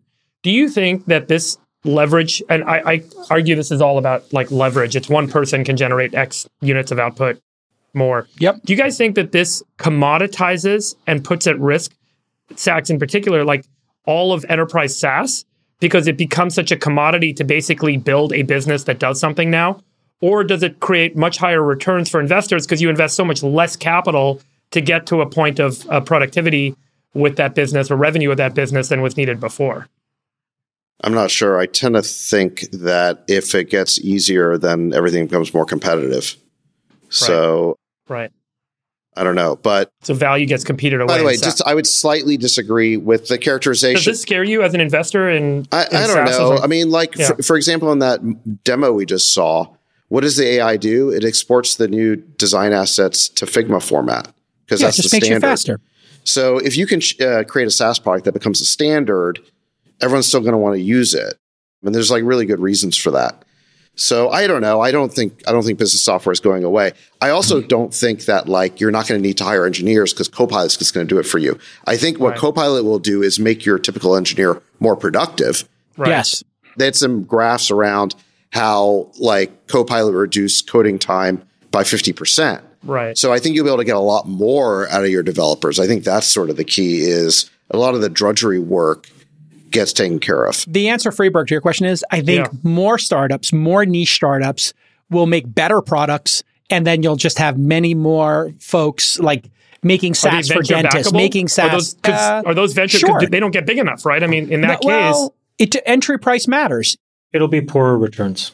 Well, entry price matters too. If you're investing at $5 million, like I do in companies when they're just on napkins and back of envelope, there's plenty of room. If you have a $200 million exit, that's a 40x. But there could be a lot of new categories too, like a lot of new categories. There could be a lot of traditional industries. There's a lot of traditional industries that get disrupted. Like we're thinking about just software displacing software. It could be software displacing like industries that aren't even software video yet. games. I think the entire video game industry is going to get completely rewritten with AI because you're not going to have a publisher anymore that makes one game that everyone consumes. You're going to have tools that everyone creates and consumes their own game. You guys want to watch this cool clip? It's 58 seconds long. Go ahead. This is a music clip day here on All In. But I thought it was really cool. Is this AI turning you into Eminem? This is what the world's waiting for. I hope it's you doing an Eminem song. It's not me. song. I'm naturally Eminem-like, but this is a... Only in your anger. This is the future rave sound. I'm getting lost in an underground. This is the future rave sound. I'm getting lost in an underground. Is that Eminem? It's David Guetta. And David Guetta playing Eminem, a track with Eminem's voice, right? And the track just became hugely viral. Something that I made as a joke, and it works so good, I could not believe it. I discovered those websites that are about AI. Basically, you can write lyrics in the style of any artist you like. So I typed, write a verse in the style of Eminem about future rave. And I went to another AI website that can recreate the voice. I put the text in that, and I played the record, and people went nuts. All right, that is nuts. It's nuts. And the crowd went wild for it. So here it is, folks. Whoever makes the best Friedberg Eminem hybrid rap with David Sachs as the hype man's getting a free VIP ticket to All In Summit 2023. I think we need an AI performance at All In Summit 2023. 1,000%. You and I are so in sync these days, Friedberg. There are going to be a lot of interesting mashups that get created. Like, for example, you'd be able to create a movie where, let's say you want to make a Western and you want John Wayne to star in it. I mean, you obviously get the rights from the let's say Wayne you want to make it. But no actor ever goes away. You could there's going to be a database of all of them. But if you wanted to make it's going to be better. You're going to be writing the script. As you write the script, the AI is going to be showing you that scene in real time. And you don't have to publish it, right? Cloudy that's day, the point. Rainy day. It'll just change in real time. I think about what they do for Star Wars. Just like Instagram out. Yeah, just like Instagram and TikTok basically democratized like everyone's ability to create and publish content. This takes it to a whole nother level where the monopoly that big production houses have because they have the big budget so they can afford to make a big movie. If that cost of making a $10 million movie goes to $10,000 or $1,000 of compute time, anyone sitting in their studio in a basement can start to make a movie. And it really changes the landscape for all media, not just movies, music, video games, and ultimately the consumers themselves can create stuff for their own enjoyment, and maybe the best of those products win. You nailed it. But having each individual create their own content. Maybe the industry would just become a lot more like the music industry. I mean, remember, anyone can really create a song now. And they do, and people do go viral on TikTok. Then they upload it on DistroKid, and it's on Spotify. Did you guys instantly. see this article in the New York Times that was kind of throwing some shade at the CEO of Goldman Sachs, David Solomon? Yes, as a DJ. I did see the headline. He looked great in the picture, but I didn't read it because I figured it's hate. They were talking about his side gig as being a DJ, but specifically they called out a potential conflict of interest. And it's related to this because I guess he had gotten a license to a Whitney Houston song and he remixed it and released it on Spotify. And her biopic is about to come out. And they thought that there could be this perceived conflict because Goldman works on behalf of the publishing company. And my thought was along the lines of what you guys said, like, why is this a story? Meaning David Solomon should be able to go to any website, license the song, make it, and then submit it back to them for them to approve. Because the quote in here that matters is the company that licensed it said, we are in the business of making sure this body of music stays relevant. So obviously you want Whitney Houston songs, Michael Jackson songs, you want John Wayne. You want these people to live on in culture because it's part of our culture. Look at this subhead. David Solomon brushes off DJing. The better way to maximize it will be like this. Go and use it, create a derivative work. Let us see it if we like it. So like Guetta should be able to just give that back to Eminem. If Eminem's cool with it, he should be able to ship it and just be done. What a non-story. Like the New York Times is just so anti-billionaire. Non-story. So dumb. David Solomon brushes off DJing as a minor hobby that has little to do with his work at the bank. But his activities may pose potential conflicts of interest. It's like, what are they writing about? Is there not something more important than this? Do we think that David Solomon or any CEO of any major bank on Wall Street would put their job at risk running one of the 20 or 30 most important institutions in the financial architecture of the world to license a Whitney Houston song that they can play at Coachella? I mean, does that pass the smell test? No. and just for the record, iconoclastic David Solomon, you're going to be doing the opening night DJ set for All in Summit 2023. The grift is on. Let's get him. He's booked. If the New York Times hates him, you got anybody the New York Times hates on, you got a slot. That's it. That'll be our lens here. Dave Chappelle. Dave Chappelle for sure. 1,000%. I mean, he looks good. It looks like he's living his best life. It's a finance nerd. Does this just like offend them somehow? It just like offends them that a corporate CEO could. Well, that anybody's happy. Well, I think it's kind of cool. This guy, punk rock. DJ, yeah. Fuck yeah. Let him do his thing. I've always wanted to be a DJ. Yeah. Oh, DJ Polyhopatia. Spin the 1 and 2s. You could be DJ one night at the All In 2023 after party, and we'll use AI to help you out. VIP. Sadly, when I should have been learning how to DJ, I was playing the violin. You should get up there and Urkel your violin under a DJ set. That would be next I played violin for 10 years. We can play a duet together. I played for 14 years in an orchestra. I played in an orchestra. Oh my God, I never knew this. Never again. This Incredible. Is all kind of revelations happening here. By the way, here was my most, pull up that first ChatGPT I gave you. This was an aha moment. Me and Sax were doing our weekly mastermind group. Sax and I get together. We kind of like co-mentor each other. Here was something that blew us away during our mastermind group. This was a ChatGPT. I did this one because I was trying to figure this out. How do I make my spouse and kids feel heard? And then ChatGPT gave us a great one. Give them your full attention. Number 2, empathize. Number 3, validate their feelings. There you have it, Sax. Just put that into your subroutine. Hey, Jack, let me use this as an example. So that's obviously the aggregation and synthesis of lots of different self-help websites. How do you describe attribution of that answer to a particular content publisher? Honestly, serious question. Fair use, derivative work. I think in this case, there would be compassionate. That you no monetization opportunity there. There's no monetization. Yeah, you say that because you hate content providers. But here, I tell you, this is compassionate publishing. I think the ChatGPT should be given a pass on this one, JK, because this is they know who they got it from. It's a synthesis of lots of websites. It's a very smart synthesis. The algorithm is not just pulling. It's not pulling a result from someone's website. It's like read hundreds of websites and it's like average them. Bull donkey. How do you pay for the average? That's complete bullshit. They could say, as we ingest this stuff, tag it, bullshit. And when that is how it's being done. And then you could publish it. When you publish it, you say, "Hey, where did we source this from?" You're Very agreeing simple. with JCal? Is that what you're saying? No, I'm saying it's not bullshit. That is what you said is exactly how it's being done. Right. Yeah. And JCal, if let's say that the AI is using 100 different websites and synthesizing 100 websites, what's the incentive for the marginal 100th website to say, "Well, opt me out unless you pay me"? Totally. Right. Because so that's the shakedown. Google or OpenAI will just be like, okay, fine, we'll just work with the other 99. And this is why content providers, this is my best piece of advice. You asked a question, I'll give you the answer. Content providers, as a group, need to get together and fight for their rights in unison. New York Times, Metacritic. Fight for the right to party? No, fight for the right to get paid and to survive. I'll tell you what I think is going to ChatGPT and say, as a group, either give us these terms or don't index us. You're trying to unionize all the content creators. Absolutely, unionize all of them. They should be a united front, like the music industry. Why do you think the music industry gets paid by Peloton and anybody else?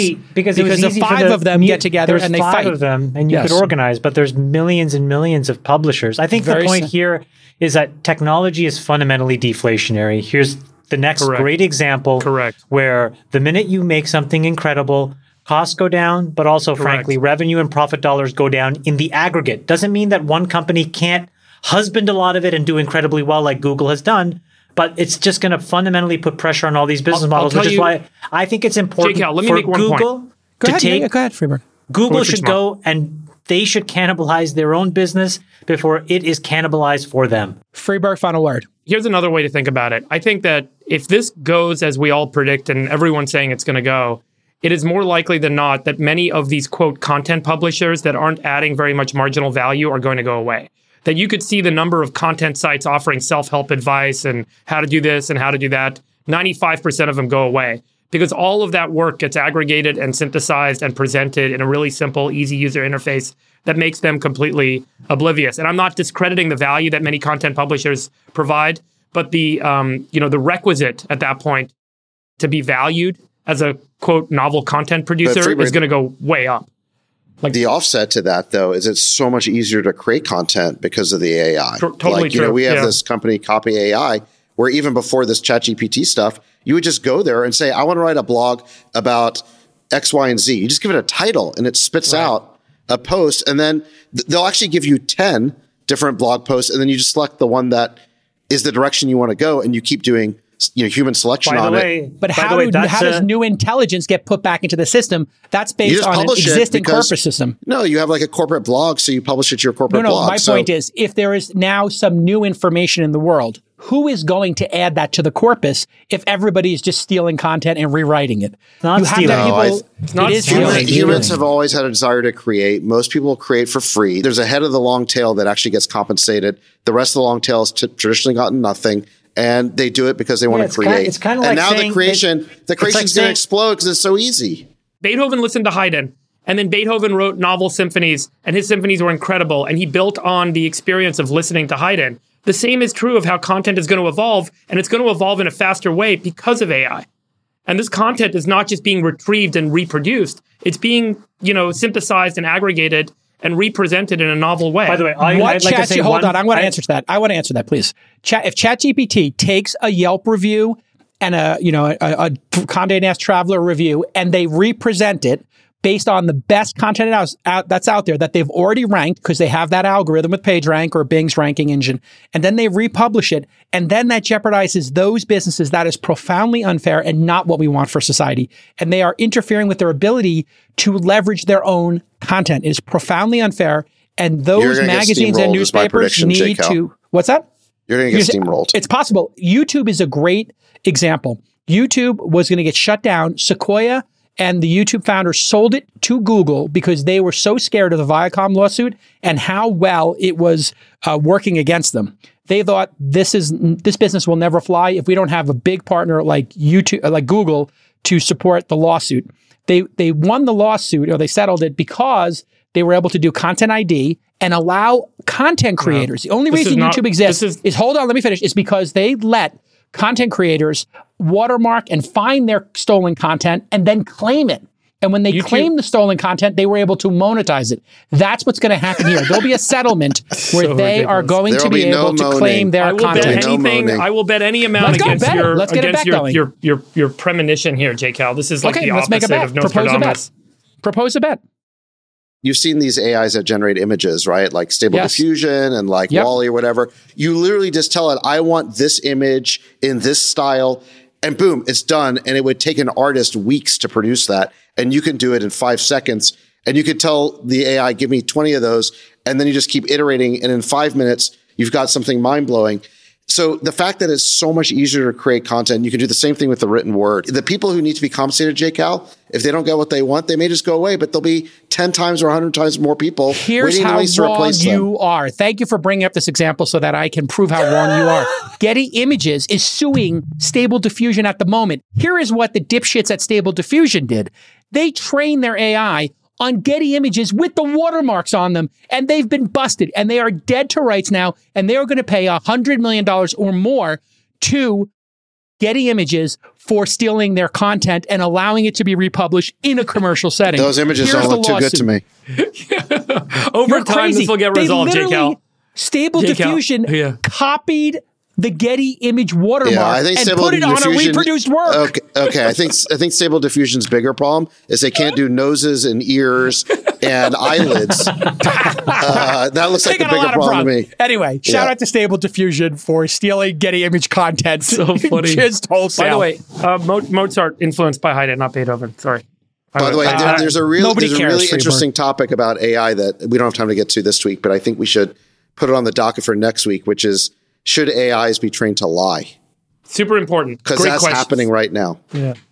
And or have opinions. The last thing I'll say on this, from my perspective, maybe we can jump on after this is the best thing that could happen for all of the monopolists in technology, because Microsoft taking 500 or 600 basis points of share is the best way to ensure that the FTC has zero credibility in going after Google or anybody else in tech. Right. All of those things I think are DOA. So in some ways, actually, Google leaking 5 or 6% of the market share is a really good thing, because the FTC is rendered toothless in making any assuming claim they understand that. That's such a good point. I mean, it's kind of a good news, bad news scenario with this whole thing. The good news is that the Google monopoly has finally been cracked. The bad news is that it's Microsoft, an even bigger monopoly. That's the one that's done it. But it just shows like how vulnerable all these big tech companies are. TBD. Yeah, TBD. And they may all end up competing with each other. What's great is everyone's got a tactical nuclear weapon now, and we don't know where it's going to get pointed and who's going to set it off and where. And like the weaponry has completely changed. Yeah, the weaponry totally changed. And to prove how wrong you guys are, here is The Verge. Here we go. How many times have you said we're wrong? Here's the other lawsuit. Open source writers. Nick, are you feeding him this nonsense? No, is that what's going on? I've been tracking this. You people haven't. You guys need to watch what's happening right now. Copilot, GitHub, ChatGPT, and Microsoft are being sued by developers because Copilot was built off of stolen content. These lawsuits are just beginning, and it's going to result in licensing fees. This will be a transitory effect, and it won't change the dynamics of where this is going over the long term. It changed the dynamics of YouTube in the long term, so let's keep going. I don't know. They're doing pretty good. We have a portfolio company called SourceGraph, which is building why don't you just put your AI logo page up if you're going to go through the whole portfolio? No, they're building something similar, but it's opt-in. You just opt into you just get all your customers to opt into it. Okay, which none of these people did. Okay, let's move on to State of the Union. What do you want to move on? You want to do the crackdown? You want to do the Twitter execs? I think Sachs' point about AI ethics State of the Union would be a great chat. Let's talk about it next week, though. I think it deserves more time. The State of the Union, I don't know about you guys, but I found it one of the more profoundly disappointing, saddening States of the Union I've ever seen. Why? Unpack that. Why? I think it was, we often kind of focus on the 1-year cycle of what the State of the Union says, but I think what's more important is how much the data that's coming through in the State of the Union supports the more scary long-term cycle. I've talked about this a lot on how scared I am about kind of where we're headed with respect to the U.S.'s ability to fund its financial obligations. And the scary moment at the State of the Union, besides Biden's inability to kind of articulate much very well, which was honestly a really discouraging sight to see, was, when he talked about where, the Republicans are trying to cut Social Security and Medicare. The U.S. Treasury put out a projection, which I tweeted last week, originally shared on Twitter by Lynn Alden. This is the U.S. Treasury's forecast of debt held by the United States over time. And the assumptions in this forecast are we've got a certain amount of debt today, and we're running Social Security and Medicare forward without cuts. And so what happens as we make these Social Security and Medicare payments and we accrue and pay interest on the debt that we hold today, and we don't change the tax rates in this country, and this is what happens. So it's a runaway kind of debt scenario, and the U.S., by definition, has to default at some point because you cannot tax every dollar of the economy at 100% at some point. And so, there are two ways this can go. The first way is you have to cut back on these major kind of, expense commitments that naturally balloon over time. And that is Social Security and Medicare. And the other one is that you just tax a lot more. And when you tax a lot more, economic growth gets affected, and it makes it really hard to eventually pay off that debt, and the debt continues to spiral. So I think what we saw was, number one, the announcement by Biden, hey, Republicans are the ones who want to cut Social Security and Medicare. And they all screamed and they said, no way, we'll never do that. And a lot of them did interviews afterwards and said it's total BS that Biden would say that, which I think supports what the polls have shown, which is on both sides of the aisle. People do not want to see Social Security and Medicare cut in any way right now. That means you can't, and you guys saw what happened in France, where they pushed back the retirement age by 2 years, and there was effectively riots across the country. I don't know if you guys saw this a few weeks ago. We didn't talk about it, but it was pretty brutal, pretty ugly. And so this is a real cost that's coming bare. It's coming bare in the United States, not just with the publicly funded Social Security and Medicare programs, but also with a lot of the private pensions that are going to need to get bailed out with the same federal money because they're not going to let those things go bankrupt. And that's another $1 trillion plus of liabilities. So, that cost is going to balloon. And the only solution at that point is to introduce massive tax hikes. And so they propose this billionaire tax, this tax on unrecognized capital gains. It is literally, if you keep Social Security and Medicare where they are, and you don't pay down the debt, and you don't grow the economy fast enough, you have to introduce significant tax hikes across corporate and the individual taxpayer base. And so, it really, again, if you zoom out, it really indicates this steepening curve that the U.S. has to climb its way out of. And as you tax more, there's less to invest in the economic growth. The government is a far worse investor in economic growth than the free market. And that means that we can't grow our way out and grow GDP enough to ultimately cover our debt obligations. And this is what Dalio's book that I mentioned in 2021 was so kind of importantly sharing. This is a multi-100-year cycle, and the last couple decades get really nasty. And this chart, which is a forecast from the actual U.S. Treasury, highlights the problem. And the comments made at the Congress, in front of the Congress this week by the President of the United States, indicates how serious of a problem this is going to be because no one wants to cut these major cost obligations that we have coming due. And so, what are you talking about? Sachs, aren't you and the Republicans, you want to cut Medicare and get rid of it? Isn't that what Biden said? You guys want to get rid of it? Okay, what was that kerfuffle about with your, who's the person on your squad who was yelling and screaming out at the President of the United States? Oh, that doesn't matter. That was just sort of But who was screaming at him? I don't know. But let me tell you what happened in the State of the Union is that Biden was basically trying to take a page out of Bill Clinton's playbook. When Bill Clinton lost the midterms in 94, he basically triangulated to the center, and he did two things. He started going for kind of small ball. He started playing small ball politics. It was like school uniforms and things like that were relatively unobjectionable and that regular middle-class people could get behind. And then he basically posed as the defender of entitlement programs. Back then, he in 96, he ran against Dole by portraying Dole. He went all the way back to Dole's vote against Medicare. This is what the Biden team is teeing up for the reelect in 24 is they're talking about things like curbing Ticketmaster fees and fixing right turn red lights. I mean, seriously, like total small ball. Okay. They're going to try and pretend like he wasn't the most radical tax and spend progressive over the last 2 years that we've really ever had in American history. They're going to try and make everyone forget that and just talk about the small objectionable stuff. And then he's also going to, again, pose as the stalwart defender of entitlement programs that are very popular. And partly they're doing this. They're already, I think, getting ready for DeSantis on this, because if you read some of the political analysis on this, and Josh Barrow had a good column and Andrew Sullivan had a good column talking about this, that way back when DeSantis was in Congress and he was like a backbencher, he voted for, some Republican budgets, a Paul Ryan budget that had some of this entitlement reform in it. So they're going to try and portray him as against entitlement reform. Now, I don't think it's going to work because all you have to say is like, listen, that was a long time ago. I wasn't voting for cutting entitlements. I just voted for my party's budget. That's irrelevant. I can tell you I will not cut entitlements. So any smart Republican is going to take entitlement reform off the table because it is a total third rail and they will lose. And I think Trump had the right instincts on this. And I'm sure that any major Republican will have the right instincts on this. What and did you think of the way they're throwing Rick Scott under the bus. Rick Scott had this proposal about having entitlements go from being sort of permanently entitled to being something that gets voted on every year. And the rest of the Republican caucus is like, hell no, we're not touching that. And they can't run away fast enough from Rick Scott. So Freeberg is right. There is no appetite for entitlement reform. And I would tell any Republican, if you want to do entitlement reform, it's got to be bipartisan. Chamath, any thoughts on the State of the Union? You got to do what Ronald Reagan did, which is join hands with Tip O'Neill and Moynihan, and you jump off the cliff together. You do not stick your neck out on this. Chamath, any thoughts on the State of the Union writ large? No. Marjorie Taylor Greene yelling liar at the president? No.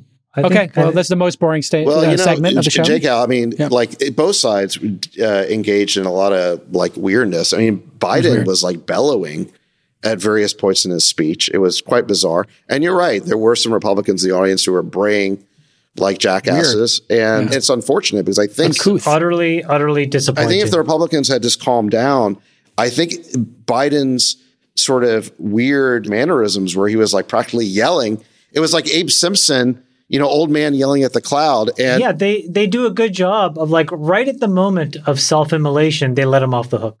Yep. Totally. It's really incredible. Republicans they have no impulse control. Right when they could just be quiet, sit there, calm, quiet, and let Biden do the damage to himself, they just cannot. I like McCarthy. I like McCarthy telling Marjorie Taylor Greene, shh, shh, and Mitt Romney telling that other liar guy to get the hell out of here.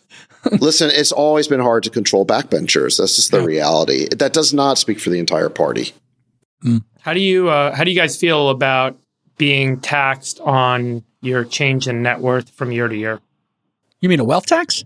Wealth tax, yeah. If it's for billionaires, totally cool. If it's for centimillionaires or decamillionaires, absolutely off the table.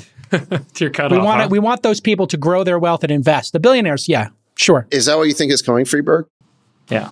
So hard to execute on. What are you supposed to do? Like, I would love to see a website where you have a piece of yarn. You know those sites where you have, and then you have like a little pin, and you kind of push the pin out, and the other one has to go in. You can't have it all. You can't have low taxes and have these entitlement programs and have this level of spending. It's impossible. You have to tax. That's the only way. Or you have to cut the entitlement programs, or you have to cut the spending. Well, you're right about that, Freeberg, but let me tell you why the American people think it would be ridiculous to cut their entitlements. They've watched as Washington spent $8 trillion on forever wars in the Middle East. They just watched as Biden spent trillions enriching the pharma companies on a fugazi that didn't work. They've just watched as hundreds of billions went to climate special interests of the Democratic Did you Party. Say the vaccine was a fugazi? Well, we talked about that. We're going to bring it back up. Just say but the point is, they've watched as trillions. Hold on. They've watched as trillions of dollars have gone to the donor class, and they are going to rise up and say, the hell with you. If you cut off our Social Security that we paid into for decades while enriching all these special interests, and I don't blame them one bit. I don't advocate for any of these points. And the bailouts of corporations in the great financial crisis. You're right. I think it's just an analytical. I think it's just an analytical certainty that you got to zoom out and stop thinking about the yearly cycle and the election cycle on this stuff, and just look at where we're headed over a multi-decade cycle. Okay. And there's just no resolution to this problem. What happens if there is a wealth tax? Based on the way we're all oriented right now, huh? If there is a wealth tax, let's just say on billionaires or centimillionaires. Let me just say one thing. Sorry, Jacob. But let me just say, what would they do? Would they leave the country? Go to Puerto Rico? Well, that did happen in France, by the way. I think 40% of the people that were taxed left, and then they came back. It would violate our Constitution. It'll be litigated for Supreme sure. Court, yeah. If you can get the cost of energy in this country to drop by 50 to 75%, and you can increase energy capacity by 10 to 20 fold, then you have a fighting chance because you can actually grow the economy out of the problem. And that's really where I am optimistic and excited about opportunities like fusion. And you guys can make fun of me all you want. But if we can get to a point where we can increment energy capacity by an order of magnitude, there is economic growth that will arise from that, from all these new industries and these production systems. And that's how we can grow our way out of the debt, entitlement, tax problem, where one of those three things has to give in the absence of that. So I'm generally excited. You know what the cheapest source of energy is today? Fusion. It's 3 cents a kilowatt hour. Fission, you mean? No, it's fusion. It's the sun using solar panels. There it is. Yeah, the problem, Chamath, honestly, let me just say this one thing. The problem is, can you scale energy capacity by 10x? Yes. And can you do it fast enough? And that's the real technical... While creating jobs. That's the real techno-economic question, right? Like, I posted a link in my reading list today, this week. You guys can go look at it. The most prolific distribution of fusion technology is China actually deploying solar on every single rooftop in China. The United States could do it too, and you will 10x the power available. Well, yeah. I mean, they are and producing... it'll be zero. They're increasing their... I mean, look, they're adding half a terawatt. It'll happen in the next few years. It's just sometimes we want to create intellectual complexity. I love these different forms of fusion. I just think it's a 50-year trudge to get it, because even I'm not betting on it. I'm just saying there is a I'm just agreeing with you. I'm just building on your point to say it's actually happening. Fusion is what is actually creating abundant zero-cost energy today. Yeah, and so look, if we can increase energy capacity in this country by 10x, energy production capacity by 10x, and we can do it in the next 20 to 30 years. You can do it in 10 by putting solar on every rooftop. If we can, we have a path out of the entitlement tax debt problem. Otherwise, one of those three things is going to give, and it's going to be ugly. The thing that we are lacking right now is not actually the generation capability, which is incredibly cheap, but it's really scalable storage. And once we figure that out, which is actually the real technical bottleneck to abundant zero-cost energy, we'll have your boundary condition met, and we'll have it well before different forms of fusion are commercializable. France had an exodus of an estimated 42,000 millionaires between 2000 and 2012. And really, before Macron they only had the wealth it. tax for 12 years, and then they reversed it. They were just losing the tax base so violently they had no choice. What's happening in California. That's what's going to happen in California if they move forward with problem. It's happening in California already without the wealth tax. Right. It's happening already, well, and now because you look at it. They're stupidly telling people that this wealth tax is going to have a 10-year look forward. So everybody I know is at least talking about, hey, could this happen in the next 10 years? Because if it might happen 5 years from now, we got to leave now. Because if I wait, they're going to chase you. They're going to chase me. Yeah, specifically you. They hate you. No, I mean it's a problem. It is a serious. But let me problem. tell you, I mean, to Freeberg's point, it's not just Ray Dalio. The great political satirist P.J. O'Rourke, who died last year, he wrote that American politics is defined by the formula X minus Y equals a big stink, where X is what people want from government, and Y equals what they're willing to pay for government. And that difference is basically the big stink. And the job of politicians is to manage that stink. And the problem is the politicians have not been doing a good job managing it, and they increasingly do a worse job managing it. So yeah, at some point it's going to blow up. Yeah. You guys want to hear a crazy statistic? I was pulling this up the other day. You know what the budget per capita is of the city of San Francisco? So how much the city spends per year divided by the number of people that live in the city? Well, we know it's a couple of $1 billion budget. We know only a couple of $100,000 $13 billion budget. Yeah, and there's 800,000 residents? It's $18,000 per citizen per year. That's how much the city of San Francisco spends. A third of that money, by the way, 30% of it goes to, or 25% goes to public health care. Now, when you look at that $18,000 budget per capita, it is more than every single state of the union on a per capita basis, except Oregon and North Dakota, which have very weird budget. So San Francisco spends more than every other state per capita. It spends more in aggregate than 16 U.S. states. And the federal budget per capita is $15,000. The federal government's budget per capita is $15,000. So San Francisco spends more than 15 states and spends more per capita than every other state except 2, and spends more than the federal government per capita. And I think that really highlights, and you need to tax the base to do that. And now we are seeing San Francisco is the largest population exodus of any city and business exodus of any city in the United States. That is your predictor. That is your predictor of where this goes. Right. And Miami, Florida, by contrast, has no state income tax. They just rely on property tax and sales tax, which California has as well. There is a income tax and cap gains tax of 0 in Florida, and they seem to make it work. 880,000 people was the peak in San Francisco, 2018, 2019, 2020. And then in 2021, 815. So 10%. Yeah, some estimates show it's gone even further in 2023. Yeah, some people think it's down to 650 now. I think it is. Hard to track, but yeah. Well, you have a lot of people who owned homes there and maybe owned second homes because, let's face it, it was a well-heeled group of individuals living there. And a lot of them just still have their places, but they've left. And then they're in the process of selling their places. Anyway, the point is increasing the tax rate is a great short-term solution. But over the long term, if that budget per citizen isn't brought in line, there is no way to tax the base enough without causing the tax base to leave. Forget about what anyone's personal opinions are. That's just the economic reality of what happened in France. It's what's happening in San Francisco. There's a lot of great predictors in history of where this has happened. And so something has to give. Or you have to have a miracle, like an energy miracle, but, we'll all keep investing for that.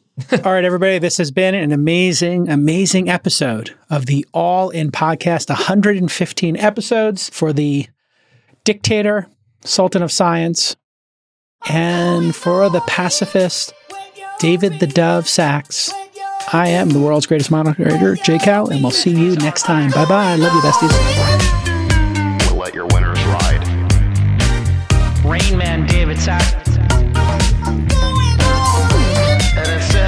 source it to the fans, and they've just gone crazy with it. Love you, West. The queen of quinoa.